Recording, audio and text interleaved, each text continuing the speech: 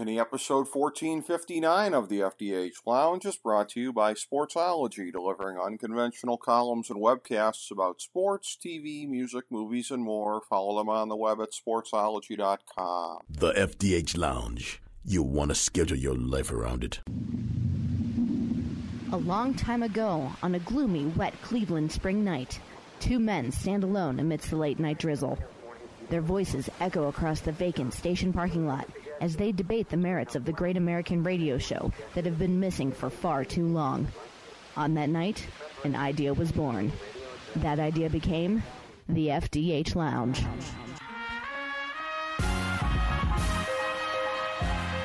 Welcome to the FDH Lounge. Hello, everyone. Welcome to FDH Lounge mini episode 1459. You have two FDH Lounge dignitaries here, two originals, Rick Morris and Chris Galloway, and we're going to be going through the on-field aspect of the Browns' acquisition of Deshaun Watson, which is one of the biggest trades in the NFL in recent years. We're going to be getting into that. Before we get into the on-field, which is going to be the prism that this discussion is going to be through, I just have to, for lack of a better term, sort of update my terms and conditions here with the audience, because we've always preached with this show, disclose, let people know where you're coming from, and they can factor that in. And any time that we've talked Browns on the show, and Chris and I have had a lot of discussions, and Jason Jones and others who are Browns fans, we've always disclosed that. We've let you kind of, factor that into what you think of what we're saying. And I'm very proud that I think everybody has been very objective in saying what they think is happening, not just what they want to happen or anything like that. But this is the first segment I've ever done where that's not an issue for me because of the way that this all went down this past week. And I am updating my terms and conditions. There's a term in pro wrestling that when a title is held up, it's become fashionable in recent years to pronounce it in abeyance. So I guess that's sort of where I am right now. Having gone through and the whole mental kind of a thing here of what I think of the decision here by the Browns to bring in Deshaun Watson. And it's just a thing where I'm a big believer in life that outside of the areas where I have to do things that may not be fun, like professionally and some things that we have to do in certain relationships in our life, I don't like to do anything that I don't get any joy out of. And I'm not going to get any joy out of just kind of going along with the program on this from my perspective here because, there's been a lot of questions in the last week and people saying, well, where do you draw the line? I guess I draw the line at something that I would consider to be almost sort of cartoonish. Like, it sounds like something that you would make up, right? Like, what if your team could acquire one of the best quarterbacks in the league, but he had like 22 sexual assault allegations against him? You'd be like, come on, man. Put the bong down. I can't imagine a circumstance like that, but I mean, that actually happened. That played out, and my favorite team acquired that player. And again, I look at the odds here. I always say in the show I'm a student of the odds. And I've learned an awful lot about this subject in the last couple of years from some friends who have been through this. And just looking at things through the eyes of folks who have been survivors of this. And by the way, there's males that are survivors of this as well as females. So this is not even necessarily, one gender in particular. It's one gender that was victimized in this case, allegedly, but really. But, in life on a macro scale, it's men, women, children, whatever that have this happen to them, even if it's predominantly women, I guess. But the reportage is somewhere in the single digits, I guess, on false instances. And this has been, I guess, pretty well documented. This is something I really didn't know until the last 2 years or so. And again, if you round it up to 10% here, if you say there's a 10% chance of Watson being innocent in any of the 22 cases, 22 cases times, 90% presumption of guilt, essentially. Those are not good odds. I mean, this is where they say where there's smoke, there's fire. We may not see the flames, but there's a forest fire worth of smoke in my estimation. And just in looking at this is something that I would not get any joy out of as far as rooting for this team with him in there, not least of which, again, a lot of people, myself included, I sort of backed myself into a corner with my mouth the last couple of years. All the, ragging on Steeler fans for tolerating, as I called him, Ben Raplesberger. And what kind of fans would tolerate that kind of stuff, whatever. Whoops! Yeah, I guess I didn't have the old crystal ball out to know that I would be faced with not the same choice, but actually a worse choice. Because as much as I loathe Ben Roethlisberger, I mean, this was a handful of instances that were reported, as opposed to, again, 22. So, my best friend, he withdrew he's a Squealer fan, but he withdrew his support of the team at that time, and how can I do any less from my perspective? So, basically, I have just decided to put my attention towards my 1A team, the Miami Dolphins, and again, I'm not going to be hate watching them. I'm actually going to be kind of withdrawing from paying attention to them as much as I have, and really kind of trying to get away from some of the nitty-gritty kind of discussion, since they're not my team for, again, the foreseeable number of years. I'm just trying to withdraw from it and not have it even be negativity. There have been times where, under a bad coach, a bad system, and we've had many of them here, where I might root for him to lose the rest of the games during the year so we could start over the next year, but this isn't that. There's no starting over the next year. This is as locked into a scenario as any team has been for many, many, many years in the NFL.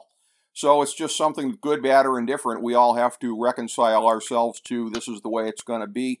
And I'm at the point in my life where I try to steer around things that are just going to kind of piss me off. So I'm not going to spend any time hate watching it or picking any fights with any of my friends or anything like that. I'm just going to kind of go off my way, do my own thing.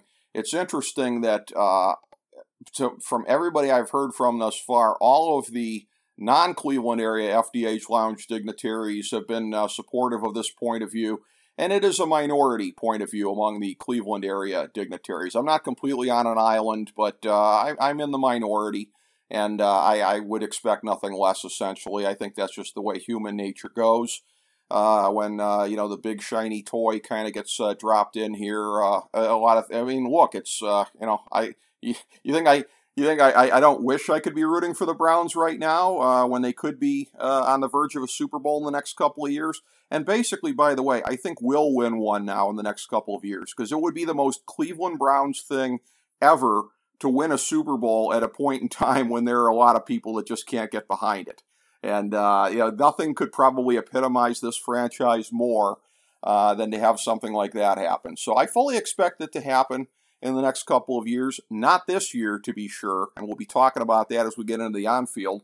But as I reach out to make the tag to Chris Galloway, I know he has some introductory remarks on this himself, on what he sees as far as the off-field before we talk on-field.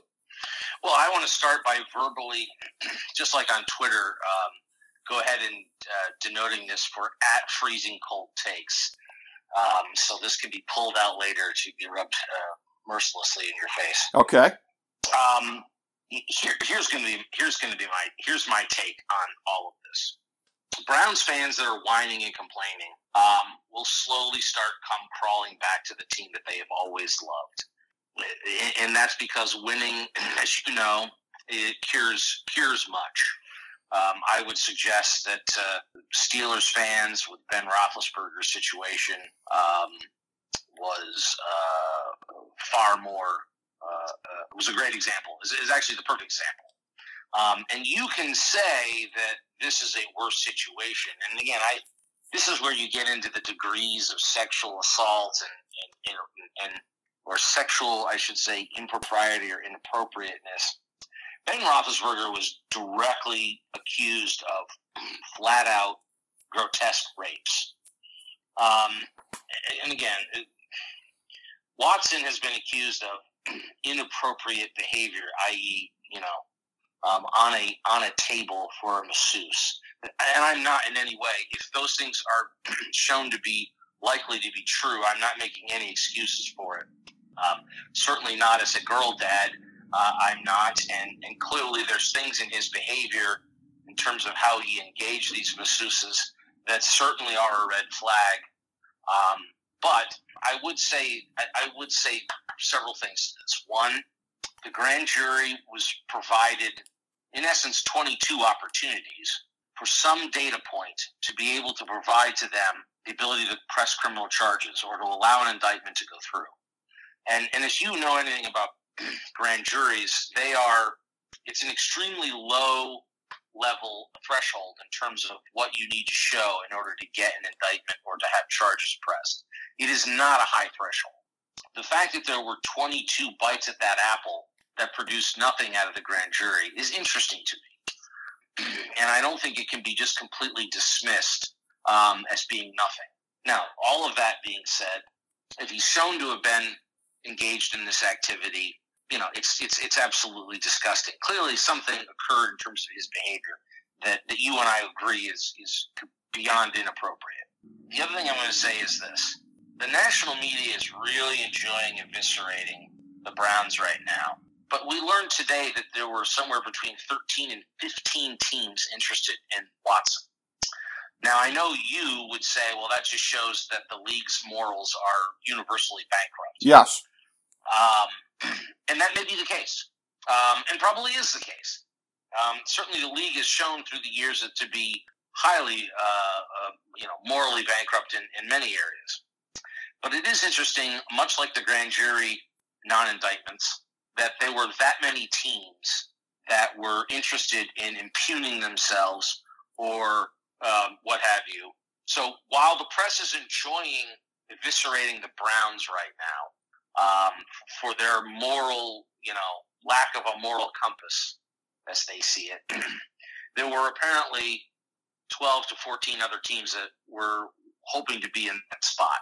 So, and again, if these things are true, it doesn't obviously exonerate anybody in any way in terms of choosing to make the signing. But again, it's another data point that I find interesting, that so much of the league was interested in him with this hanging over his head. What is the NFL going to do? Nobody knows. I suspect these teams have an understanding of what that means, what will be coming. My guess is some of these cases are settled, or maybe not. Watson has said he's not going to sell them. Now, maybe with all the money that he now has, somebody says to him, look, it's not worth it. But to this point, he's been willing to fight the whole way. And I do think it's interesting to read the Jason Lloyd and Albert Breer articles that came out today to understand the process that the Browns went through in making this decision to pursue him and then ultimately to sign him, and some of the background homework that they did. My guess is they're not the only team that did that. You had 5 teams that Watson immediately whittled it down to out of that 13 to 15 that were apparently interested in. And I'm sure those other teams did a similar amount of due diligence. Ultimately, he's probably going to get a, 4 to 6 game suspension is my guess. And that explains probably the backup quarterback signing of Brissett. I don't want to get too much into the morality argument that you sort of started off on in the sense of this. I go into every NFL season knowing that there are bastards playing for every team. There are really good guys out there. There are the Nick Chubbs and the Mitch Trubiskys and those kinds of guys, and Myles Garrett. And then there are also a bunch of real bastards and scumbags on every roster. And this isn't new. And that's, again, I feel like I'm justifying it, but I'm putting it within the context of what we know in terms of the league and its history, and also what fans will tolerate. That said, ultimately, this was an on-the-field decision, I believe, by the Browns, and one that I am grateful that we have a front office and an ownership group that was willing to do the heavy lifting to make this signing. I believe it makes the Browns a Super Bowl contender. If you don't believe me, look at the fact that once it was done, the Browns went from 40 to 1 odds to 9 to 1 in Vegas. Watson is a top 5 quarterback, and especially at a time when the AFC has now become an absolute murderer's row of an arms race, Browns fans would have been frustrated and angry to waste this roster for the next 5 years with incompetent quarterback play. So I understand the moral dilemma, and I don't discount what you and others are saying or feeling. Fully get it. Fully support your right to walk away or to turn away from the team. But, I would only caution this. I still think there's just more to let this process play out before you make a final decision on where you are on this morality play. And I think that once the civil matters are done and the league's investigation will look at it, then I think I would much prefer to have that conversation with you on all of that. Because again, the grand jury's unwillingness to take an act is an interesting data point to me. So, all of that said, I'm excited to talk to you about what does this mean in terms of football in the NFL. And there were a couple of different things you said there that provide segues into discussing the on-field part of it. I want to go to, this has been sort of a recurring motif joke, more off-air than on-air over a period of time. Myself and FDH Lounge Dignitary John Adams and a couple of others here on how we've gotten to where we can profile one another here and what's in our profile and everything like that. So for anyone that's expecting me to be at the victory parade when the Browns win the Super Bowl, and you can vouch for this, Chris, is that right there, I don't know if it's in the first paragraph of my profile, but at worst, the second paragraph is stubbornness. Anybody that thinks I'm climbing down from this and going to show up at the Super Bowl parade and let anybody have the satisfaction of seeing me backpedal, not going to happen. Call it, whatever you want to call it, even if you'd want to call it cutting off your nose to spite your face. But I think you can vouch for that for as far back as we go. I am nothing if not stubborn. I can absolutely vouch for that, which is why I only ask that you leave a slight ajar of the door as it relates to this thing's playing out and what the final outcome is and what other data points we gather on what took place or didn't take place. That's all I'm saying. Okay. Now here's I'm saying, I don't feel like we know everything. And I don't feel like, we have full clarity on this. I think we have accusations, and they are serious and awful and ugly. Absolutely. But I think it's interesting that we had 15 teams that looked at it and said, yep, I don't think there's as much there as people think there's there. Well, they thought they could live with it in terms of a PR hit. That's not the same thing as not believing it to be true. That's where the Browns... But I think there are some teams that probably that was how they look at things. But I also think that there are a lot of teams, and I'm going to put our front office in that I don't believe that Andrew Berry and Kevin Stefanski are morally questionable people. And so I'm saying they are, in some ways, yes, it's rolling the dice, but they are also, after looking at a situation, have decided that they were comfortable in moving forward. So, again, and certainly the Haslams' willingness to put $250, $250 million of hard, cold cash on the barrelhead, that cannot be taken lightly. We're also in a comfort level. So again, I'm just saying, I keep wondering, and I'm sort of wondering aloud right now on this show, is what else is to come forward in terms of data points. Well, before we fully, and I say to you as a Browns fan, and this is a stubborn man, to say, leave that door slightly ajar so that if there is at some point a reason to walk it back to some degree, you can come on this show and say, well, here's the data points I didn't have, and I can walk this back. All right, that's all. And That's I'm gonna tell you what I think about that, and I'm gonna go back to what I said before about the law of averages. And I'll agree with you. There's not a 0% chance that I'll do that, but it's probably less than 1% because I think it would require such a mass discrediting of all of these cases as to be statistically untenable. That's what I basically believe at this point. The whole thing of if there's smoke, there's fire, that, again, that there is this much that has gone awry in terms of the accusations. And by the way, and again, the statistics that I quoted before, that's not to say that it's not a tragedy that every time a man is falsely accused. And anybody that makes false accusations on something as life-destroying as that ought to burn for it. No question about it. But again, statistically, there's a lot more guys walking around who've gotten away with sexual assault than there are guys who were unjustly convicted. And I don't think it's even close in the percentages of this because it's so hard to prove. This kind of thing is hard to prove because there's not, what I'm about to say is not very PG here, but the very nature of it may not be much in the way of, shall we say, secretions if you're getting a forcible reach around or that kind of crap. So this is the type of thing that is very hard to prove in terms of physical evidence. And that's where I look at it and I say the fact that, there weren't any indictments on this, at least yet, with these cases. It's a thing where I guess I'd be surprised if it were otherwise, because this is not, the type of sexual assaults that leads to a lot of physical evidence and everything like that. So, no, and I recognize that, and I think you'll probably note that I was very careful. I'm in no way accusing any of these women of lying. It's possible that some of them are, but some of them may not be. Yeah. I just feel like I don't know, and I know that's sort of like, well, that's a cop out, Chris. Well, it's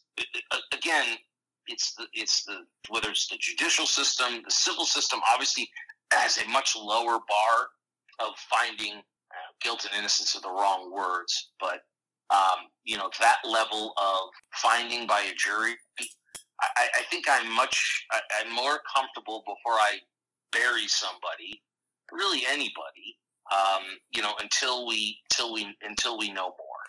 That's all I'm saying. I'm in the, and I'm with you. If it comes out and there's evidence and there's an about face, then boy, they have made one hell of a miscalculation, and Deshaun Watson should be out of the league. I mean, I would say that unequivocally. Well, let me ask you here, in terms of the situation here, the Browns and the rest of the league, before we get to the pure on-the-field kind of stuff here, where we're getting to the whole thing of running a franchise and the ramifications of that. Now, I'm sure Houston is happy with the deal because it takes two to tango here. They were able to make a deal. The other 30 teams in the league, not so much, with the wealth of guaranteed money there, what that does for future labor things in this league, precedents that it sets for other quarterbacks, whatever. So doing business with other teams, as well as the league front office, which is not happy with the way that the Browns skirted the whole thing here on potential punishment for this year with the 6 games, with a very low base salary, most of it built into the bonus that cannot be taken from the league if he is suspended. So ramifications like that, I'm looking at this like, if I'm Roger Goodell, and particularly the way that this thing's playing out, it played out a year already, I could see the league,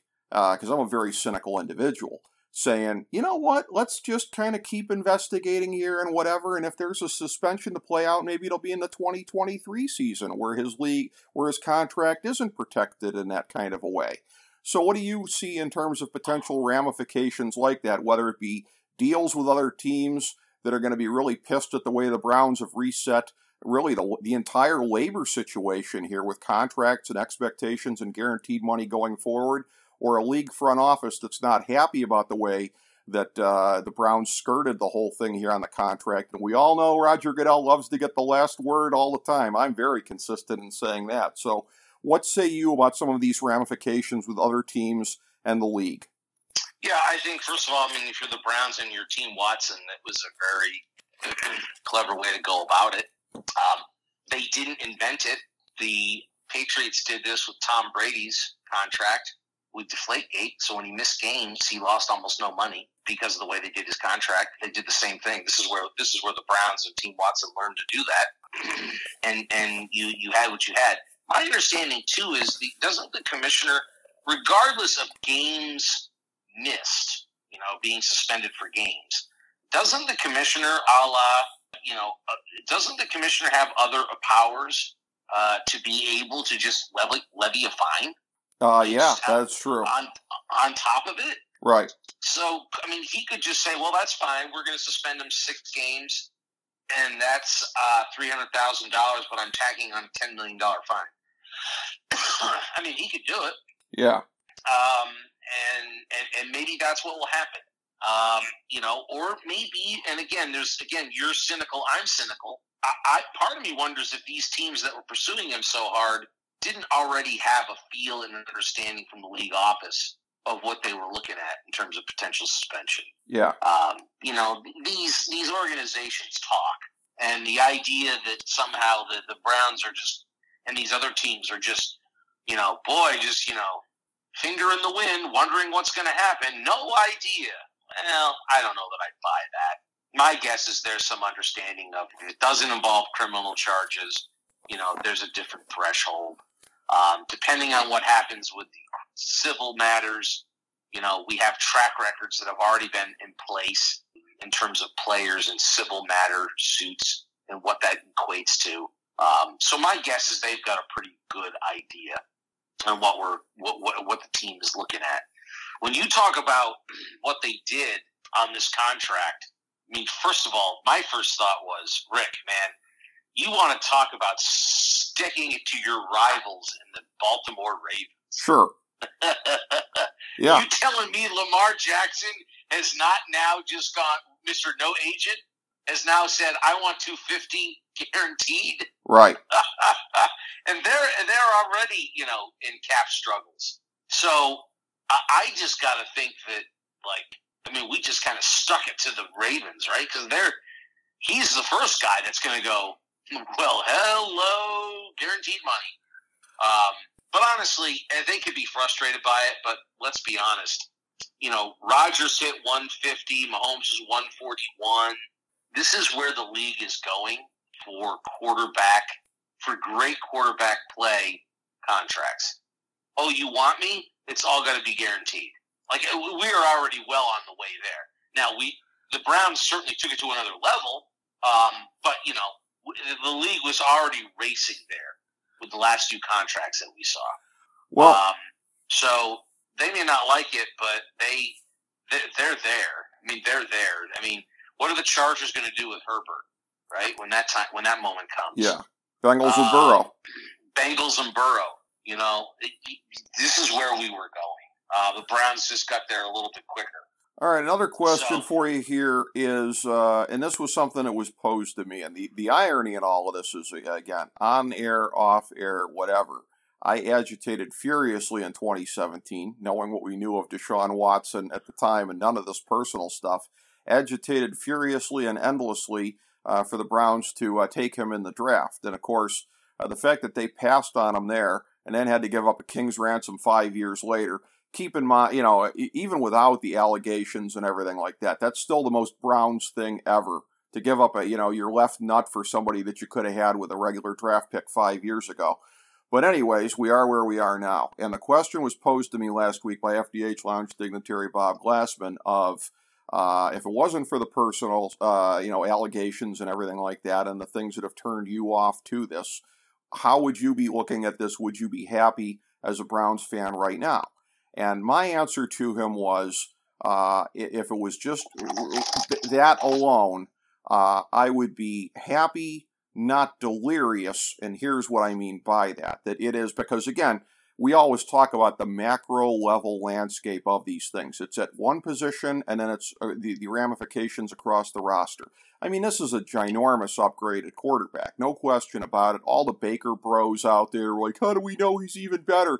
Shut up with that crap, okay? Deshaun Watson is way better than Baker Mayfield, and that is really not even close, to be honest with you here. That said, 3 number 1 picks. First time that's happened since the Herschel Walker trade. You as a Cowboy fan know this, Chris. We don't think of this as the Cowboy trade, the Herschel Walker trade in terms of Minnesota getting one of the best running backs of his era. We think of it of the Cowboys getting enough of a king's ransom to help build a Super Bowl team, one that would win 3 Super Bowls a couple of years later. So the fact that it's the Herschel Walker trade that is being invoked here, the Vikings were not the winners of that trade. So just looking at the law of averages, this is not going to be a thing depth-wise that's going to help, particularly when the cap things are starting to kick in the next couple of years, choices to be made on who's going to be here, not going to be here. So if it was just a thing, if we threw all of the personal stuff out of this, how would I be looking at this were I still an active fan of the team? As I say, it would be happy to pretty darn happy, but not delirious because of all the other implications involved. As somebody still a fan, what say you? Well, I disagree with that. And here's why. First of all, it hasn't happened since Herschel Walker. What are you talking about? It happened last year. The 49ers gave up 3 number 1s to get Trey Lance. It wasn't 3 number 1s, was it? Yeah.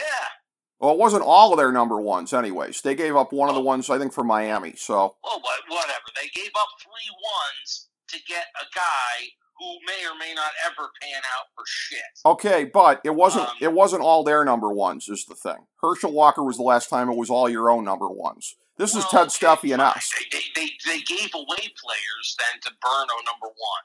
What's the difference? They gave up 3 first-round picks to be able to, for the opportunity to draft a kid who played 2 games in 2 seasons at 1 AA. Yeah. So it shows you how important in this league now, today, since the Herschel Walker trade, how much more important quarterback is, period. If you don't have one, you don't have shit. And to your point about the Baker bros, look, we all wanted Baker to succeed. All of us. You know, he was not our choice in that draft. I think you and I had him probably ranked 3rd or so. Yeah. But we both said that, well, you know, if he was 6'3" or 3 inches taller, you know, he would be the consensus number 1. And I still believe that would have been the case. But, you know, we all wanted him to succeed. And he gave us a lot of great moments, you know, that Thursday night game, that win over the Jets, the opening of the fridges after the losing streak, the playoffs, the win over the Steelers on the road.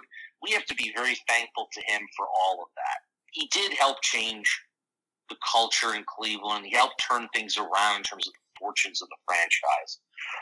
But it became very apparent last season that he was not good enough to get it done for this team. That we were attempting to build a super roster around him to try to carry him. Yeah. And I know that hurts Baker fans. And after 2020, I wanted to believe that last 7 games of the season in the playoffs, where he finished in the top 10 and all these statistics, and I thought, boy, he's finally turned the corner. And we were all excited. We were all on board. And then last year occurred. And I know we talk about the injury. Oh, it was the injury. He only wasn't any good because of the injury. Nonsense. I watched those games week in and week out. You know how many times I would text you. Yeah. You know, I saw lousy footwork. Yep. Lousy footwork again. That's not the shoulder injury. And I questioned and I asked you, what has happened to the quarterback coaching? What is going on? Yeah. How is it that was a focus in 20, but then we get into 21, he has reverted back to the sloppiness of 19 and how awful his footwork was with Freddie Kitchens and how bad inaccurate he had become. So I saw that. Then last year I watched him just make bad reads. Again, that's not your shoulder.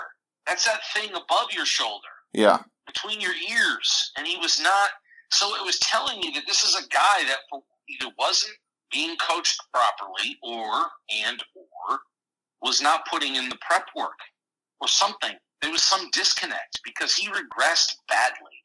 So on the one hand, I'm like, I feel like we should never forget what Baker did for the franchise because he brought us legitimacy. He got us a playoff win in Pittsburgh.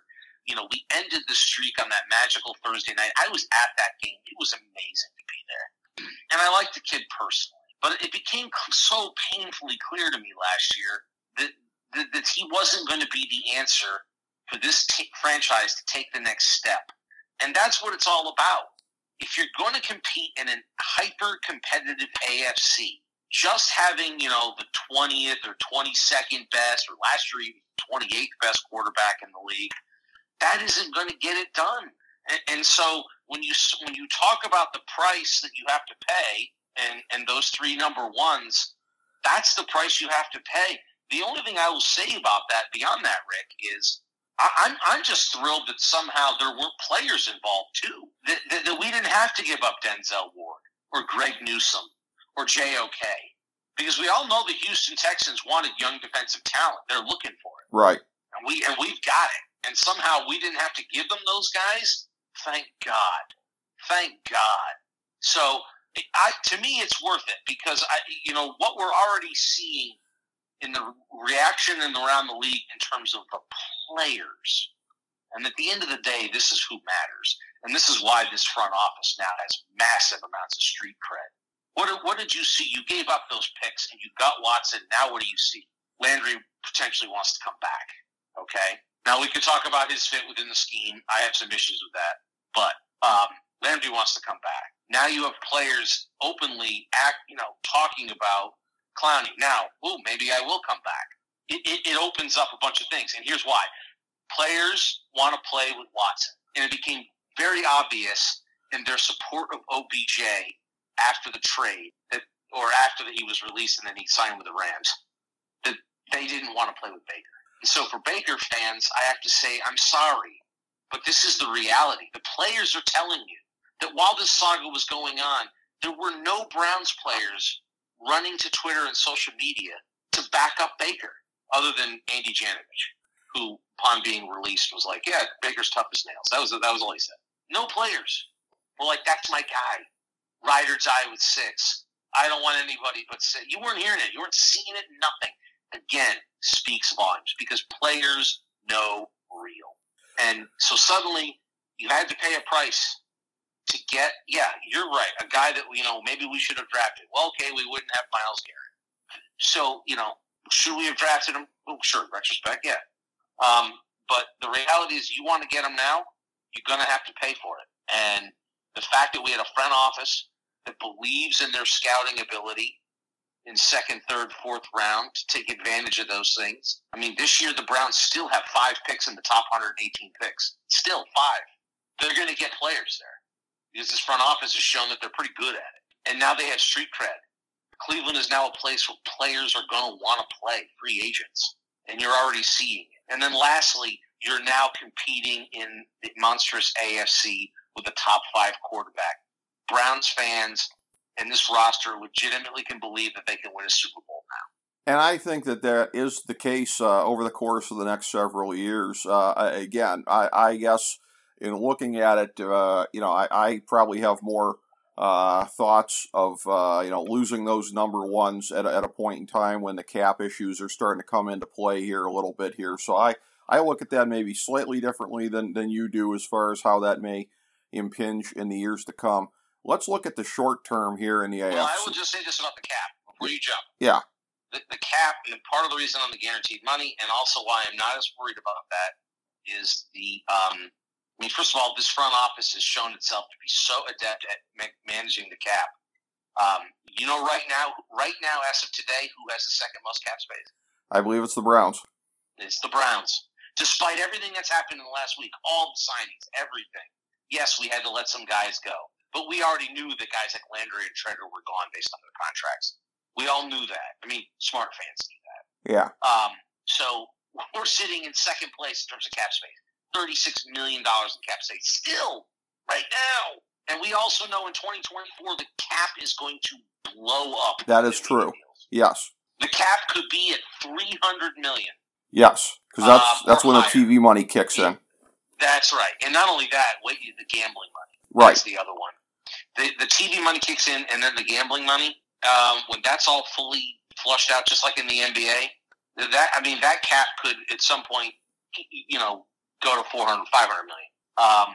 So they know that. They're projecting that out. And again, they also believe in their ability to sign players at the proper value, as well as draft well in those later rounds. So anyway, I digress. Go ahead.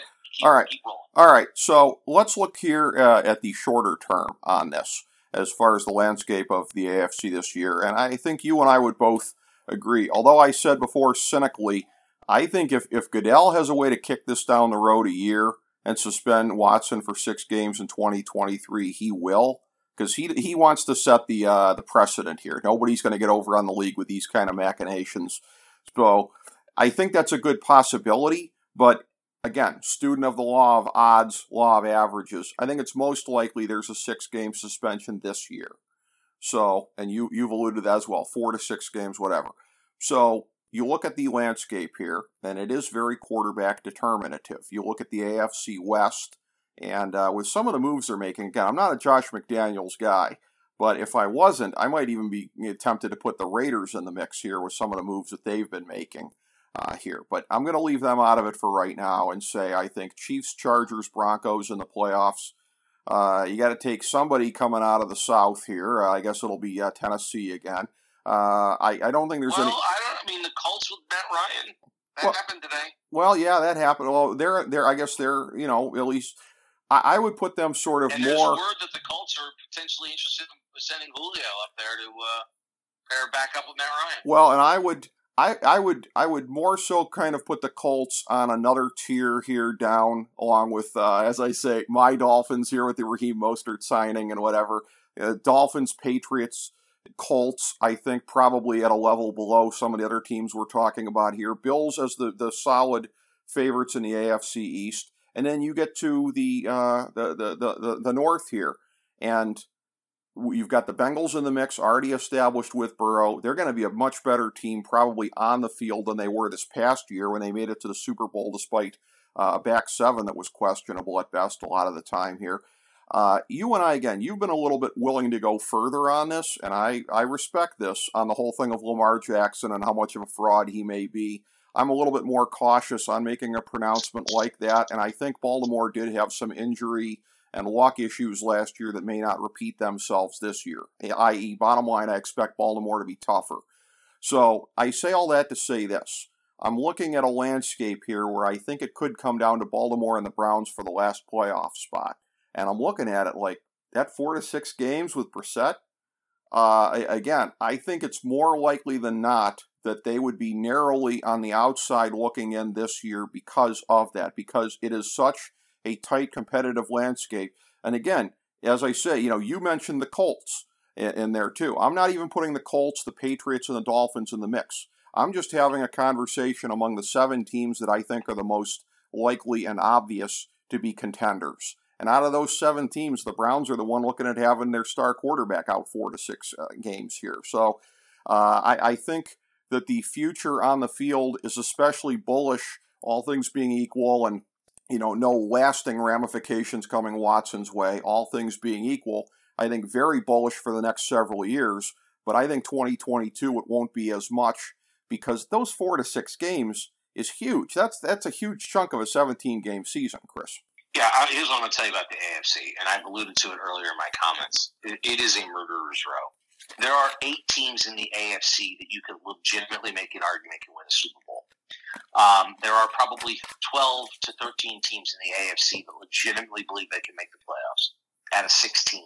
It is that I've never seen a conference in any professional sports league, other than maybe that period with the West, which is so dominant in the NBA right for a decade, where you have one conference so lopsided in terms of talent and super, in teams that you could say, yeah, they can win it. They can win it all. And you look at what's happening in this offseason. The Chargers brought in. You mentioned Devontae Adams. Waller comes back healthy. The Raiders are for real, man. Right. Again, assuming Josh McDaniels has learned something from his time in Denver. Assuming. Assuming. The Raiders are for real. Russell Wilson makes the Broncos instantly a contender. Juju Smith-Schuster goes to Kansas City. I mean, are we kidding? It is insane. And again, I agree with you. I think the Ravens are tougher because I think they were bad luck injuries. They lost 3 games on the last play because they kept trying to win one. Right. They kind of hosed themselves there potentially. I mean, I still applaud Harbaugh for having stones to go for those wins. I wish more coaches did.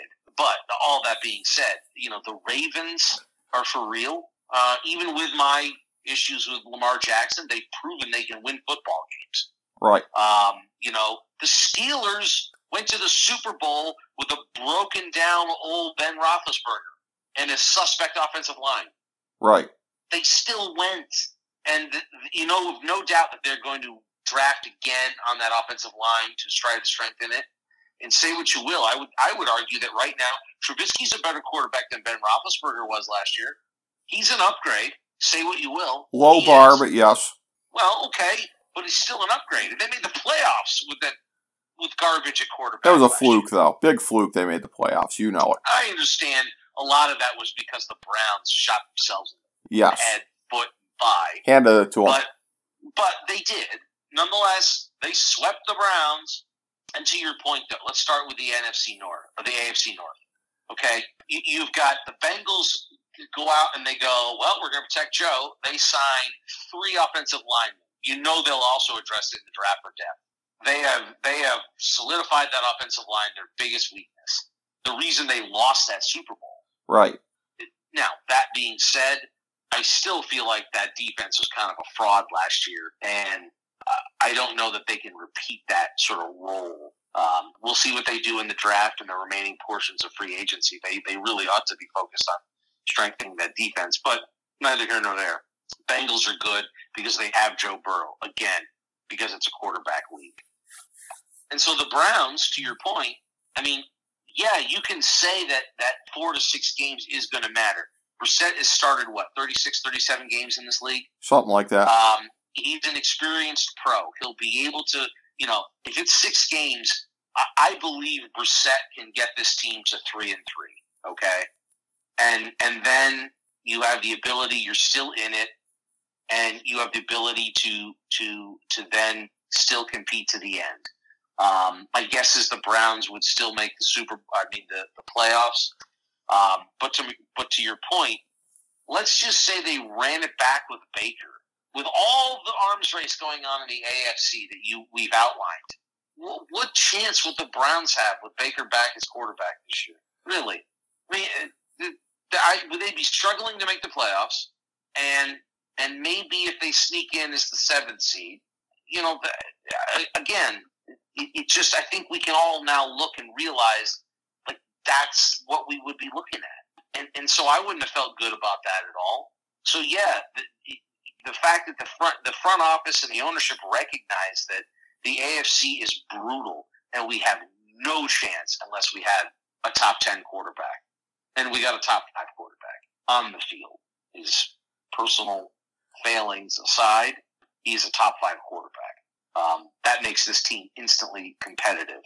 Maybe in this year, if there's a 6-game suspension, it trips us up. That could be the case. But I also know that with Baker, we would have stood no chance in the AFC. None.